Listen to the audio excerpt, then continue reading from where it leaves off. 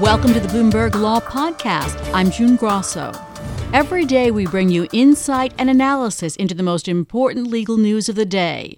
You can find more episodes of the Bloomberg Law Podcast on Apple Podcasts, SoundCloud, and on Bloomberg.com/podcasts. The Senate is set for a final vote on the nomination of Brett Kavanaugh to the Supreme Court as Democrats continue to complain about the scope of the FBI investigation into sexual assault charges against Kavanaugh. Speaking with reporters yesterday, Senate Judiciary Committee Chairman Chuck Grassley remained confident in Kavanaugh's confirmation. I feel very good about where this nomination is right now. Now, I don't say that from the standpoint of counting votes. I say that from the standpoint of the qualifications of this candidate.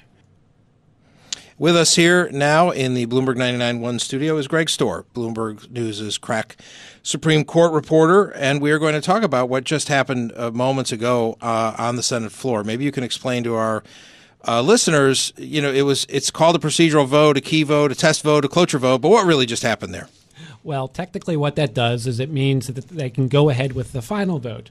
The senators cast votes that may or may not give indications of what they're going to do on the final vote. It means that we will know tomorrow whether Brett Kavanaugh is a Supreme Court justice, but we don't know for sure how that vote's going to come out. And I was struck to see just how some of these key centrist Republicans did. Senator Jeff Flake, the retiring senator from Arizona, was a yes on cloture. Senator Susan Collins, another key centrist Republican from Maine, also a yes. Lisa Murkowski of Alaska voting no. And then, of course, the big shocker, there were literally gasps on the floor, reportedly, of the Senate when Senator Joe Manchin, a centrist Democrat from West Virginia, in a state, Greg, that candidate Donald Trump carried by 42 percentage points, voted yes. He voted with Republicans to advance this. But as you mentioned, he very well could vote yes on cloture and no for final passage, right?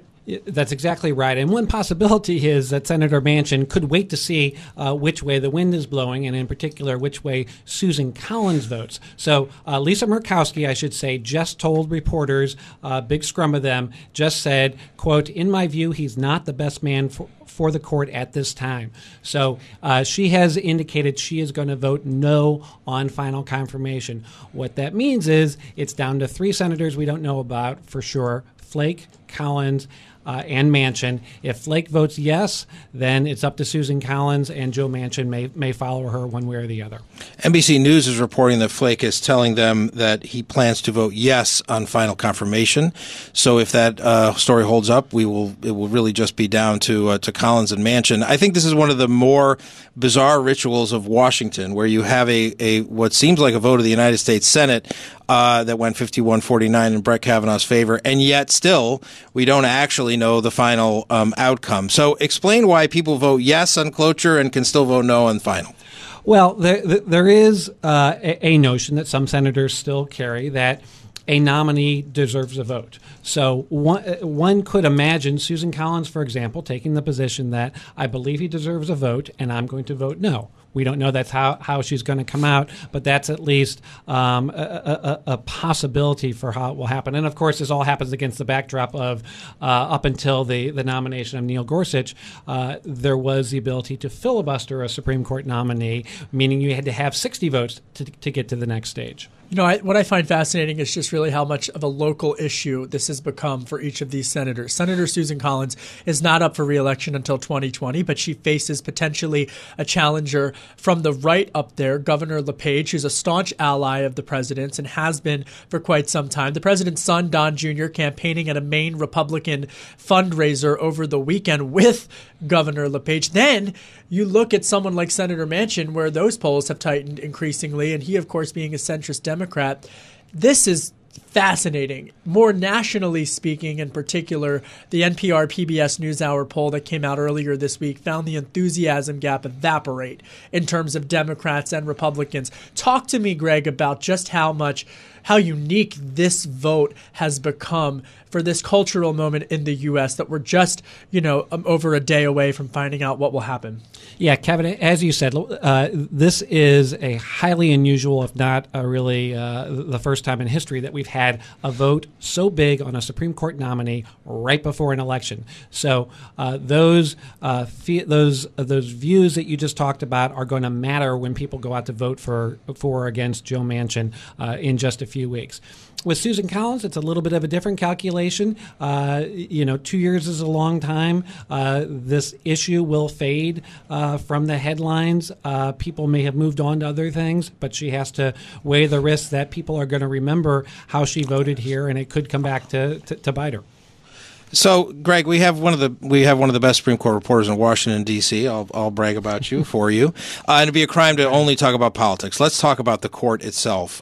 People talk about Brett Kavanaugh cementing a conservative majority on this court for a generation. He's only in his 50s. He could serve on there 20, 30 years easily. Let's put ourselves in a time machine and pretend that he has just been confirmed to the United States Supreme Court. What does your story about that say? What does this historical moment for the court mean going forward?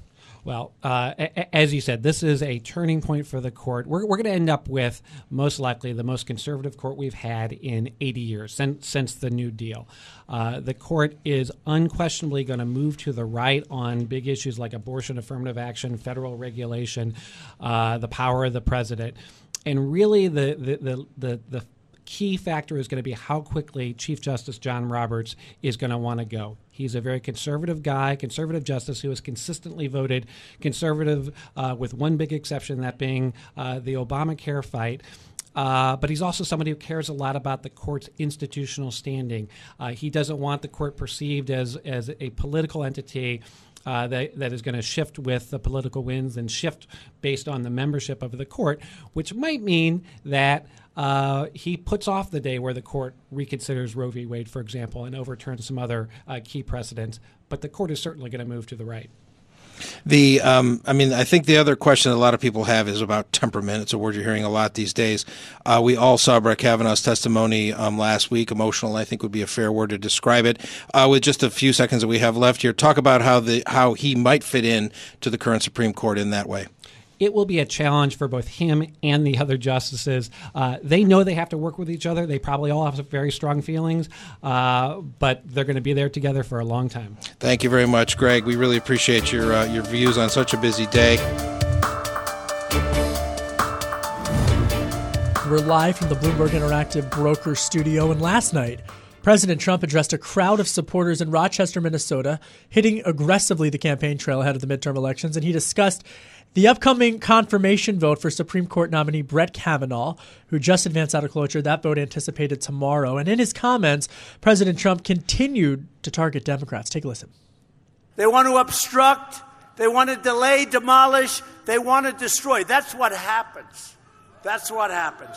And just take a look at what's going on. Democrats have been trying to destroy Judge Brett Kavanaugh. So there you have it, President Trump taking this issue to the campaign trail. Mike Dorning, Bloomberg News White House deputy team leader, joins us now. And Mike, when you look at the comments coming from President Trump about this particular issue, he's really trying to rally the base around this, no? Yeah, absolutely. And that's always a problem for the president's party going into midterm elections, is how motivated is the base once the president's in the White House. And here you have a controversy that hits at a key issue for conservative social Republicans, who are the sort of the most enthusiastic parts of the base, the Supreme Court nomination. And he's using this and the polarization around this fight to try to rev up his base to get it closer to where the Democrats are. But I thought that, the conventional wisdom was that a lot of women voters in particular would be very upset about the way Brett Kavanaugh, the testimony from obviously Professor Ford, Kavanaugh's rebuttal. You seem to be saying that Republicans are starting to get a little bit of a bump in their base. Explain that. No, there's some signs that they are getting a bump. The way the White House views it is the Democratic base was already really revved up, and women were already really revved up about Trump to go out and vote against him. Now, what they're hoping to do is to bring up the enthusiasm of their base so it's closer to where the Democratic base is, and that, in theory, should even things out. The downside risk is that this will, or the downside risk from the Republican point of view is that this will also rev up women, but their bet is that women and Democrats are already so revved up that you're not going to rev them up that much more. And should Judge Kavanaugh ultimately get confirmed, and now we're playing the should-haves game, but should he get confirmed, would that enthusiasm bump that we've seen from Republicans last? Because 30 days in 2018 in President Trump's political arena is an eternity, right? My bet is it would ebb some personally, Okay. but you do have some things that would help that, which is you're delivering two tangible things close to the election. On the one hand, you are delivering a fifth conservative Supreme Court vote, which shows tangible results for social conservatives. And the other thing is the NAFTA 2.0, even though a lot of people who look at this closely may sort of scoff and say it's not that big a change from NAFTA, it is nonetheless a trade deal that does change things, that does renegotiate NAFTA, and it's done and it's delivered. And that is something that is of importance to Rust Belt voters, and particularly some of the dairy voters in Minnesota. So one of the oldest cliches in politics is turnout is, really what matters. That really is doubly true in a midterm election, and that's why we're spending so much time talking about it right now and in the larger political conversation. Explain again, why is turnout so important at this juncture? Well, at its simplest is a vote doesn't count if you don't cast it. But for midterms, why that matters so much is that the turnout is relatively low, especially compared to a presidential election year. So you have a lot more to gain by revving up turnout. And that's something that you've seen basically every president since 2000 in their midterm elections. They and the opposition party, it's really been turning out the base that matters in the midterms this whole century, rather than going after independent, persuadable voters. And I think Craig makes a great point, especially when we talk about turnout and just how much is riding on this Supreme Court pick. And just under 3 hours, Senator Susan Collins, the centrist Republican from Maine, is set to deliver a speech where she's going to make known, Mike, what her position is, how she's going to vote on Judge Kavanaugh. Senator Jeff Flake, according to NBC, is reportedly going to be a yes. This all comes down to Senator Susan Collins, and we're going to find that out at 3 o'clock. What's going through her mind right now? What political calculations is she making, and what pressure is she facing from the White House? Well, I won't pretend to know whether she's debating this from a wholly disinterested view or political view, but her political pressures are that she has to win re-election in a primary in Maine eventually. And this is something that if she goes against the conservatives on this, it will really tick off potential primary voters. Now, on the other hand, she has made a very big thing of being having an independent streak, of being sensitive to women's issues, of being sensitive particularly on Roe versus Wade. And this is an issue that both deals with abortion rights and women's place in the world. Now, on top of that, the general buzz is that the Bush family has been lobbying her very heavily on behalf of Kavanaugh, and she is not particularly close to President Trump, but she does have a good relationship with the Bush family. In fact, their summer homes in Maine. And so she's getting a lot of personal lobbying from that front as well. So we know that the president's about to hit the road again. It feels a little bit like he himself is on the ballot. Tell us about, what is the White House thinking on sending Trump himself out there? We've got about 30 seconds. Their thinking is, again, the Democrats are as revved as they get. He's got to rev up his people. There's nothing to lose by sending him out there and revving them up. That's not necessarily what everyday Republicans think.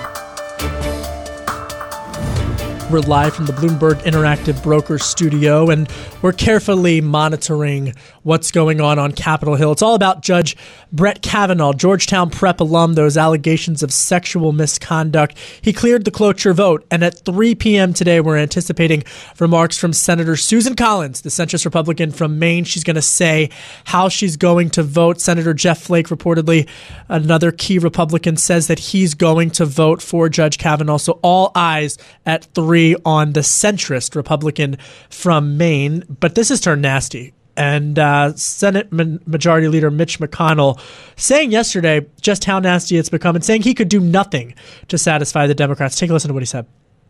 There's no way anything we did would satisfy the Democrats.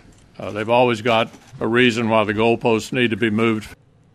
And joining us now on the line to talk about precisely what's going to happen with Democrats is professor at Georgia State University Law School, Neil Kinkopf. Neil, thank you so much for being here. My pleasure. And I want to ask you, because you are actually the former counselor to then Senator Joe Biden for the impeachment trial of President Clinton.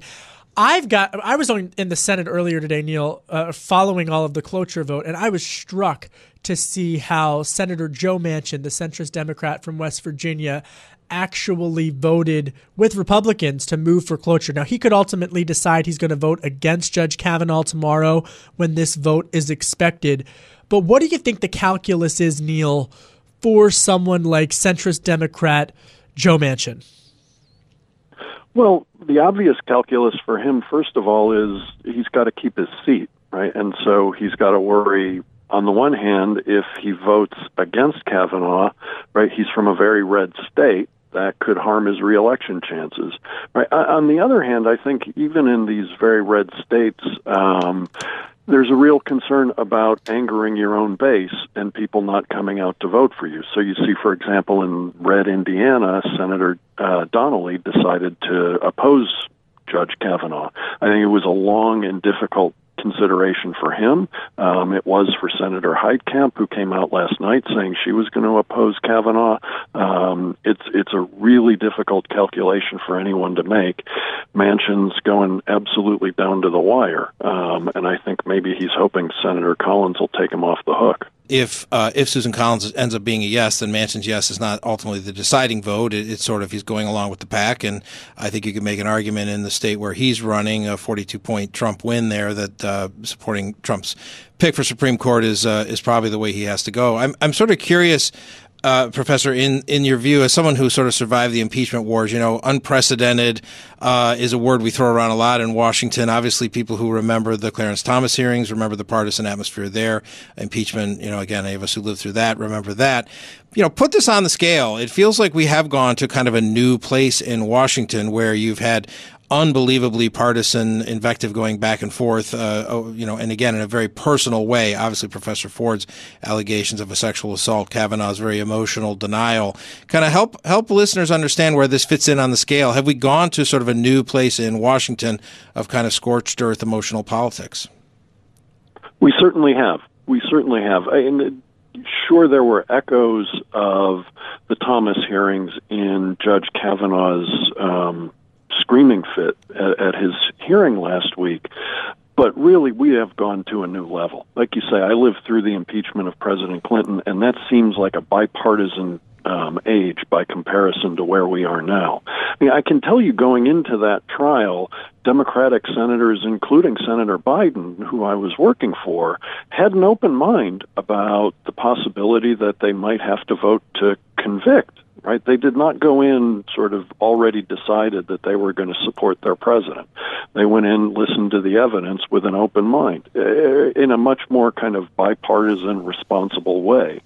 And today, it is just absolute tribal warfare. If you're for it, I'm against it. If you're against it, I'm for it. And that's a new thing.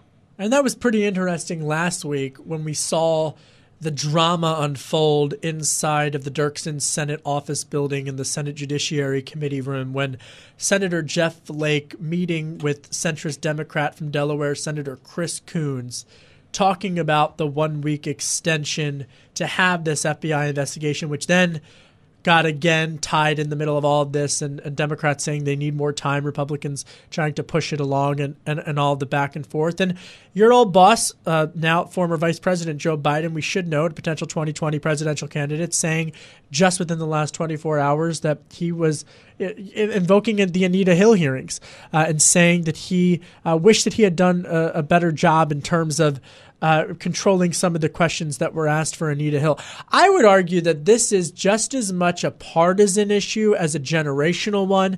And I think here inside of the Beltway, it's been fascinating to watch all of the critiques, particularly the Georgetown prep angle. But talk to me in terms of what this means for the midterm elections, particularly, as you said, Senator Joe Manchin's trying to protect his seat, Neil. But what does this mean in terms of the broader enthusiasm for Republicans and Democrats? So it'll be interesting to see how it works. If Kavanaugh is confirmed, that certainly could diminish the enthusiasm that Republicans have, that the base has to show up for the midterm. If Kavanaugh is defeated, then I think you have a fully energized base, right? And this sort of harkens back to a different confirmation hearing, the Bork confirmation hearings. But the rejection of Robert Bork really energized the conservative base and committed them to judicial politics in a way that continues to resonate today. So I think that if Kavanaugh is defeated, that will certainly energize the Republicans. If Kavanaugh is confirmed, the seat's not there, it's not at stake anymore. And while I think Republicans are at the moment energized by this, by the time the midterm rolls around, that's a whole month away, which in political terms is an eternity. That kind of enthusiasm might not be there. I'd like to throw in a question that we asked to our Supreme Court reporter earlier today in terms of, so let's fast forward. Let's say Kavanaugh does make it onto the Supreme Court. What does that look like? Is he and Clarence Thomas are always going to be on one end voting on the conservative side? Can he rise above this? How does the court embrace its newest member if it is Kavanaugh? Well, I think it's going to make the court look really bad, right? And, it was interesting, Lisa Murkowski, in her comments today explaining why she's going to vote against him, it was precisely for that the court needs to be above the kind of partisanship that Judge Kavanaugh displayed. And I don't think there's any way for him on the court to be seen as anything other than that. And it really does tarnish the credibility of that institution. Well, we want to thank Neil Kinkopf, the professor at Georgia State University Law School, for coming on. Thanks for listening to the Bloomberg Law Podcast. You can subscribe and listen to the show on Apple Podcasts, SoundCloud, and on Bloomberg.com/podcast. I'm June Grosso. This is Bloomberg.